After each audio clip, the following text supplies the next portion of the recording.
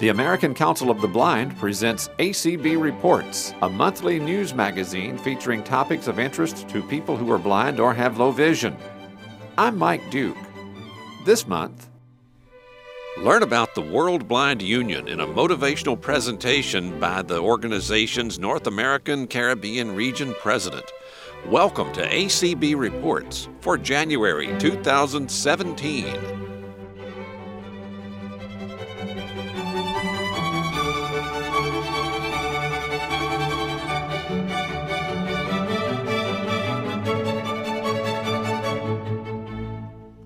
Charles Mossop, a resident of Vancouver Island, British Columbia, Canada, is a recognized author and motivational speaker. He is also the president of the North American Caribbean region of the World Blind Union. On July 4, 2016, Mr. Mossop addressed the general session of the annual conference and convention of the American Council of the Blind. He was introduced by ACB First Vice President Jeff Thom. Mr. Charles Mossop now is retired from a 42-year career as a post-secondary educator, administrator, and private consultant in international development. He spent some of his early life in Britain, but he's now lived for quite a long time on Vancouver Island on Canada's west coast.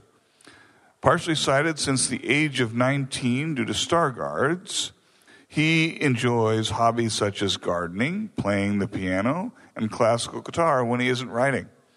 A lifelong lover of mystery and adventure stories, Charles began his career as a professional writer in 2004.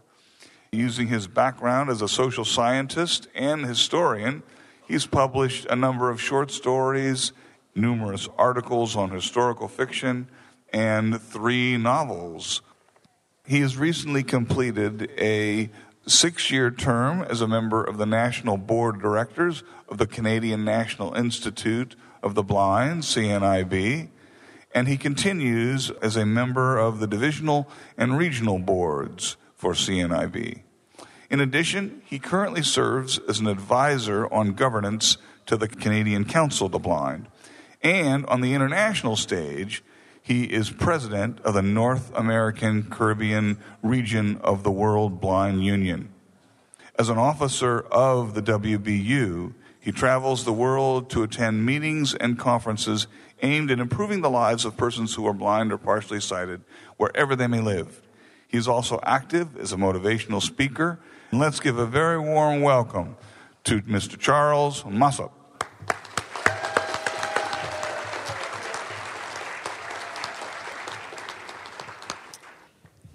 Thank you for that very kind and generous introduction. Madam President, delegates, it's a great privilege and an honor for me to be here. I love the spirit that's in this room. Unity of purpose is the strength that we have. So let's recognize that now. Put your hands together for the shared intent and purpose.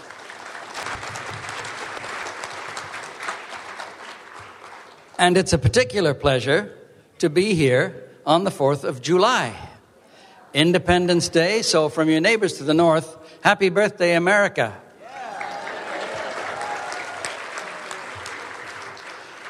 You know, Canada had its birthday last Friday, but we're only 149. We're a long way behind you. And when we received our independence in 1867, we did it with a good deal less flourish than you did. Our parliament, such as it was constituted in those days, contacted London, which was the seat of our government up until then, and said, well, we've had enough of this, if it's all the same to you. We would very much like to make our own decisions. And the British Parliament said, okay. And so the British North America Act was passed, and Canada got its own independent parliament and was allowed to make its own decisions up to a point, insofar as all the laws that were promulgated by the Canadian Parliament had to go back to London for approval by Her Majesty the Queen, Victoria, in those days.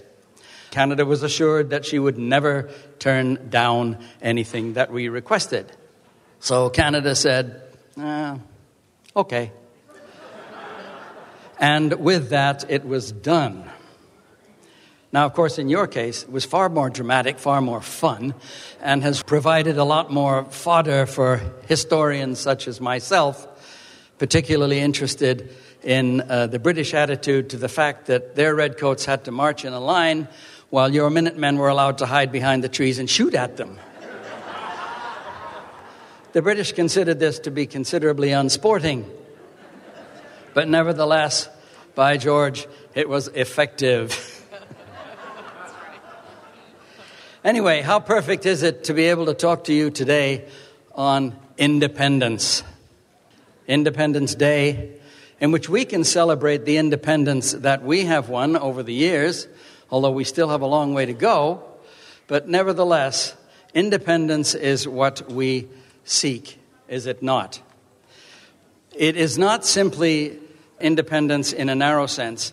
We're looking at it in terms of its broadest possible implications. We're looking for the independence to participate fully in the social, political, economic, and cultural lives of our communities, to travel freely, to be employed, and thereby obtain for ourselves and retain for ourselves the dignity and sense of self-worth that independence truly brings. At the age of 18, I was faced with what I considered to be certainly the loss of my independence. I had been living in England for some time and was preparing to come to Canada for my university career. And one day, when I was looking out of my bedroom window to see if it was snowing in the dead of winter, I looked in the streetlight to see if I could see any snow falling, which is what I had done up to that time, having 20/20 vision and never thinking about a time that I might not have. And I looked in the light and I couldn't see any snow. And I thought, oh, good. That means I don't have to get the early bus to work. But then as I glanced away, the snow appeared. Looked back at the light, no snow. Looked away from the light, and there was the snow. So I thought, oh, that's bizarre. How strange. However, that was the beginning, the earliest onset of what was later to be diagnosed as Stargardt's disease. Over the course of my lifetime, and I will be 72 in September, I am incredibly old. My sight has declined over time. When I was diagnosed, they told me to leave university. They said, you should get the kind of training you need for the kind of job you're going to be able to do. But you probably won't be able to work for any more than about 10 years. And then, you will be on social assistance as a disabled person. Well, I've got news for them. It didn't work out quite that way. Many organizations came to my rescue: the Canadian National Institute for the Blind, the Canadian Council of the Blind. Technology came along, which nobody dreamed of in those days, and so on and so forth. And I have been able to have a rewarding and wonderful career and move on to do many things that I very much enjoy doing now. Independence is something that we seek, but independence is a right. And a right is a need which is enshrined in law. And we need to claim that right. But rights differ and perceptions of independence differ. Some years ago, when I was on a business trip in Asia, I was at a stage of still being able to travel independently, but at certain airports, I couldn't see the gate numbers because they were too small. And I was in Hong Kong, which was one such airport before they built the new one, in which I'm completely unable to travel independently because it's so huge. And I saw coming towards me an employee of an airline of which I was a Gold Club member. So I flashed my gold card and I said, "Excuse me, can you tell me, please, how to get to the gate for the flight to Singapore?" And she said, "I'm afraid I don't know, sir, but if you go and look at the display, you can find out there." It wasn't a video display in those days. It was a horrible, great mechanical thing that went clank, clank, clank, bang, bang, bang, bang, bang, and all the names changed and everything. You couldn't keep up with the confounded thing anyway. So there I was. I said, "No, I won't be able to do that because I can't see it." And she said, "Then, sir, probably you shouldn't be traveling." And, well, you can say to yourself, that was a long time ago, and it was in a particular culture which does not share, perhaps, our value structure. But a friend of mine is just returned from a month holiday in a certain southern European country. And she was frequently told to go away, to go home. Several people said, "You frighten me, I'm afraid of you." And she would ask for help, and people would just say, "No, I'm not prepared to help you, please go away." Now, that was not everybody, right? Let's put that into perspective. But she did hear that from a surprising number of people. So that you can tell that even though the perception of rights differ and the perceptions of independence differ, this is a very real problem. And I can get more precise than that. A year ago, I was in China representing the World Blind Union in a sidebar conference on disability associated with the Asia Pacific Economic Council, APEC. And I met there a woman who was completely blind, and her husband had walked out on her upon her becoming blind. And about a month or so after he did that, he disappeared, she discovered she was pregnant. She gave birth to what she described as the most beautiful baby daughter in the whole world.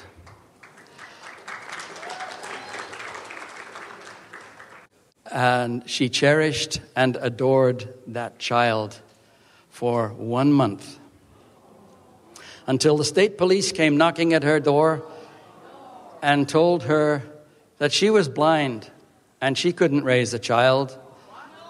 And she knows nothing of her daughter now. So she was denied the fundamental right to independently raise and nurture and cherish her own child. In Tibet, annexed by China in 1950, you risk being beaten or even killed if you're seen outside with a white cane. Blind people in Tibet have to be extraordinarily careful if they go out, and of course, most of the time they don't dare. But if they do go out, they cannot give the appearance of being blind. They go out with somebody who is fully sighted, or siblings or parents or some group of individuals with whom or amongst whom they can sort of melt into oblivion so that they won't be seen.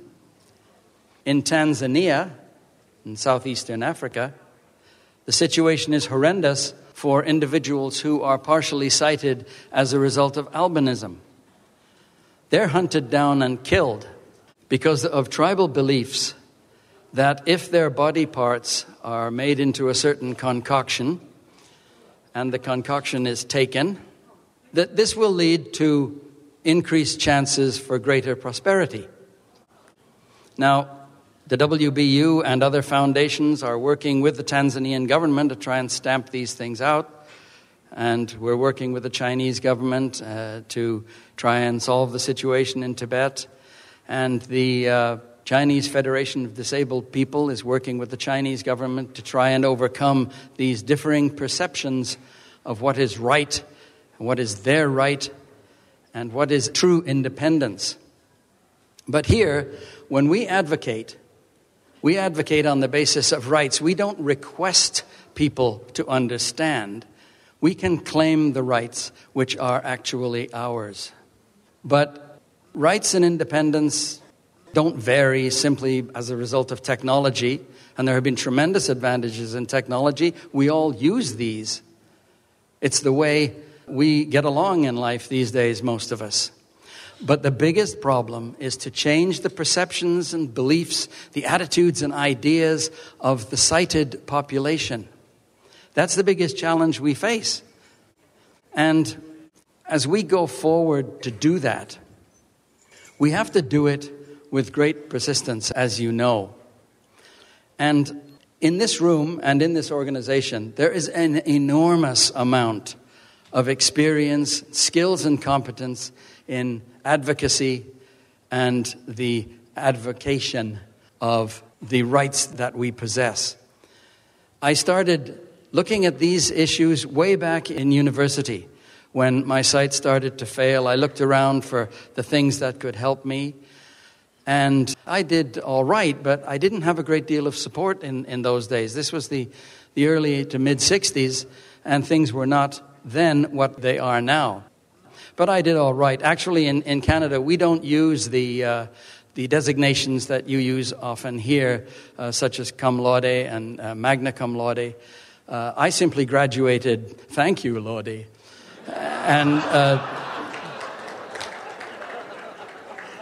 But then I did manage to attend graduate school and had a career in post-secondary education. And all during the time that was going on, things were changing in technology, but I also could see very clearly that there was a great need to change public opinion, change people's attitude, change people's concept of what is social justice, and give us the just rights that we have won so far, even though we still have a long way to go. So I wouldn't presume to advise anybody here on how to do that. But what I thought I would do is just very quickly share the 3 principles that I have used and found effective in the work that I do.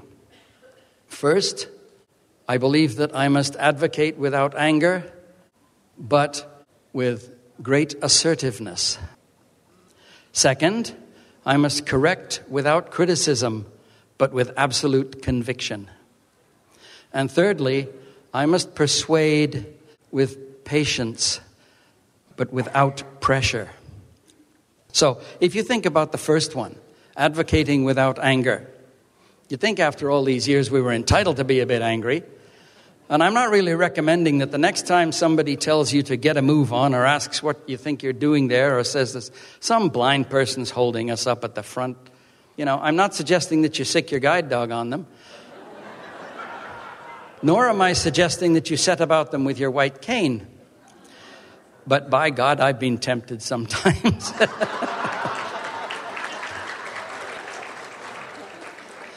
But aggression is not really a solution. Aggression is a short-term solution. Mahatma Gandhi said that aggression breeds aggression, and aggression justifies repression.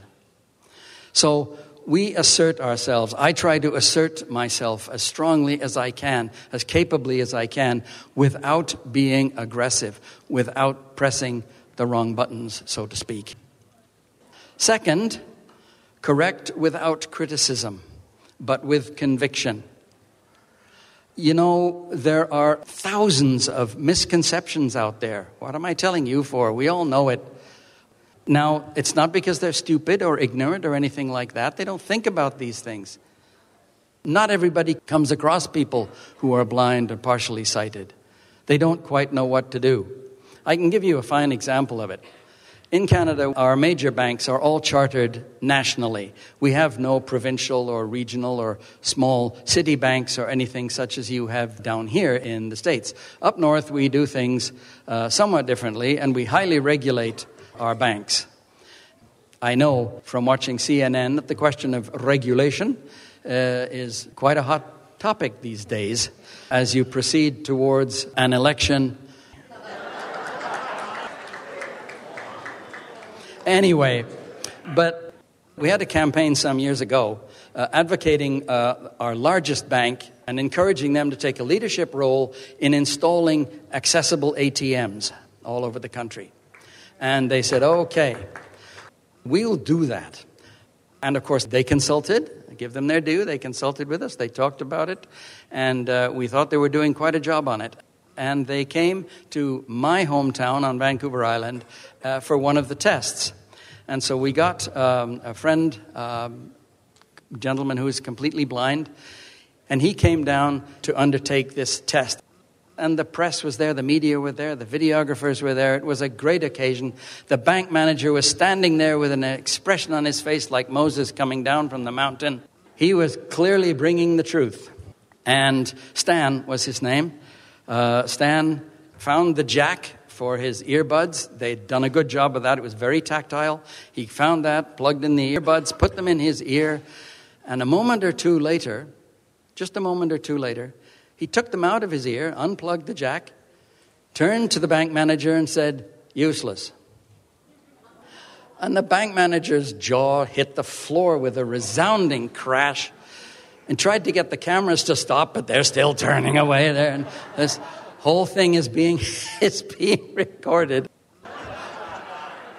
Anyway, long story short, as the saying goes, Stan explained to an avid media that the first thing that had happened when he plugged in, and we had said, look, we want the thing to start, a few seconds after the jack is inserted, so that you don't have to do anything to actually start the process. It will just start a few seconds after you get plugged in. And that worked perfectly. He plugged in, put the earbuds in, listened, and a disembodied voice said, "Welcome to this accessible ATM.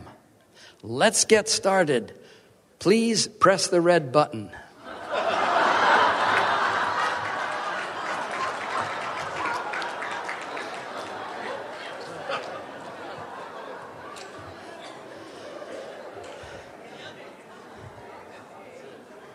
The rest of us fell about. You're really tempted to say, how, what? But, it was a prime opportunity to criticize, and that's exactly what we didn't do. We continued to work with them, and the problem is solved. We don't have enough of them yet, but they are spreading, and we're very pleased with the result. So, I try hard to correct, but not to be critical. Persuasion with patience and persistence, well, that gets difficult. You'd think after all these years, patience would have run out, and to some extent, it certainly has. But it reminds me of the story of the two vultures sitting side by side, gaunt, emaciated birds sitting on the branch of a dead Joshua tree in the middle of the desert. And one is saying to the other, "Patience, hell, I'm going out and kill something."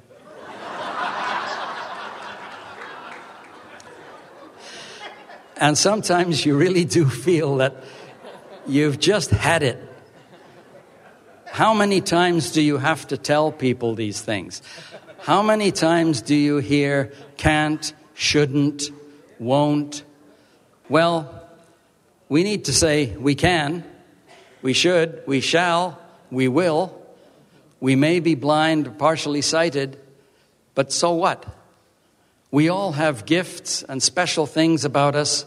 Whether we play a musical instrument or not, all of us has our own song and our own music. And that's what we need to let people hear.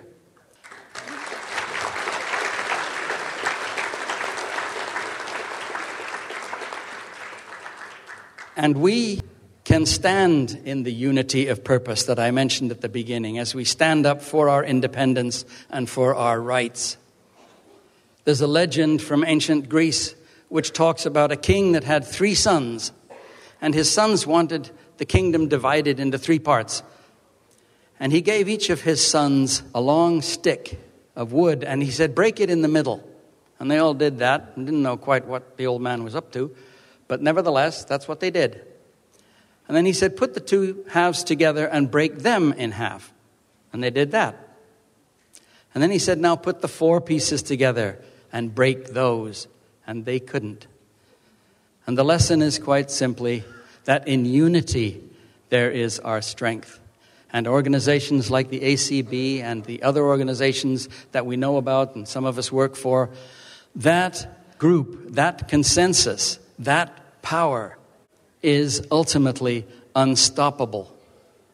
And we know that if we persist, if we advocate, if we correct, if we persuade, that eventually there will come that day that I mentioned right at the beginning, the day when we all will be able to participate fully and contribute to the social, cultural, economic, and political lives of our communities, to be employed, to travel, to possess the sense of dignity and self-worth that independence brings. So on this Independence Day, let's celebrate not only the independence we have won, but the independence that is coming, a time when we'll be able to stand up in full equality, and none of us will ever again be asked to press the red button.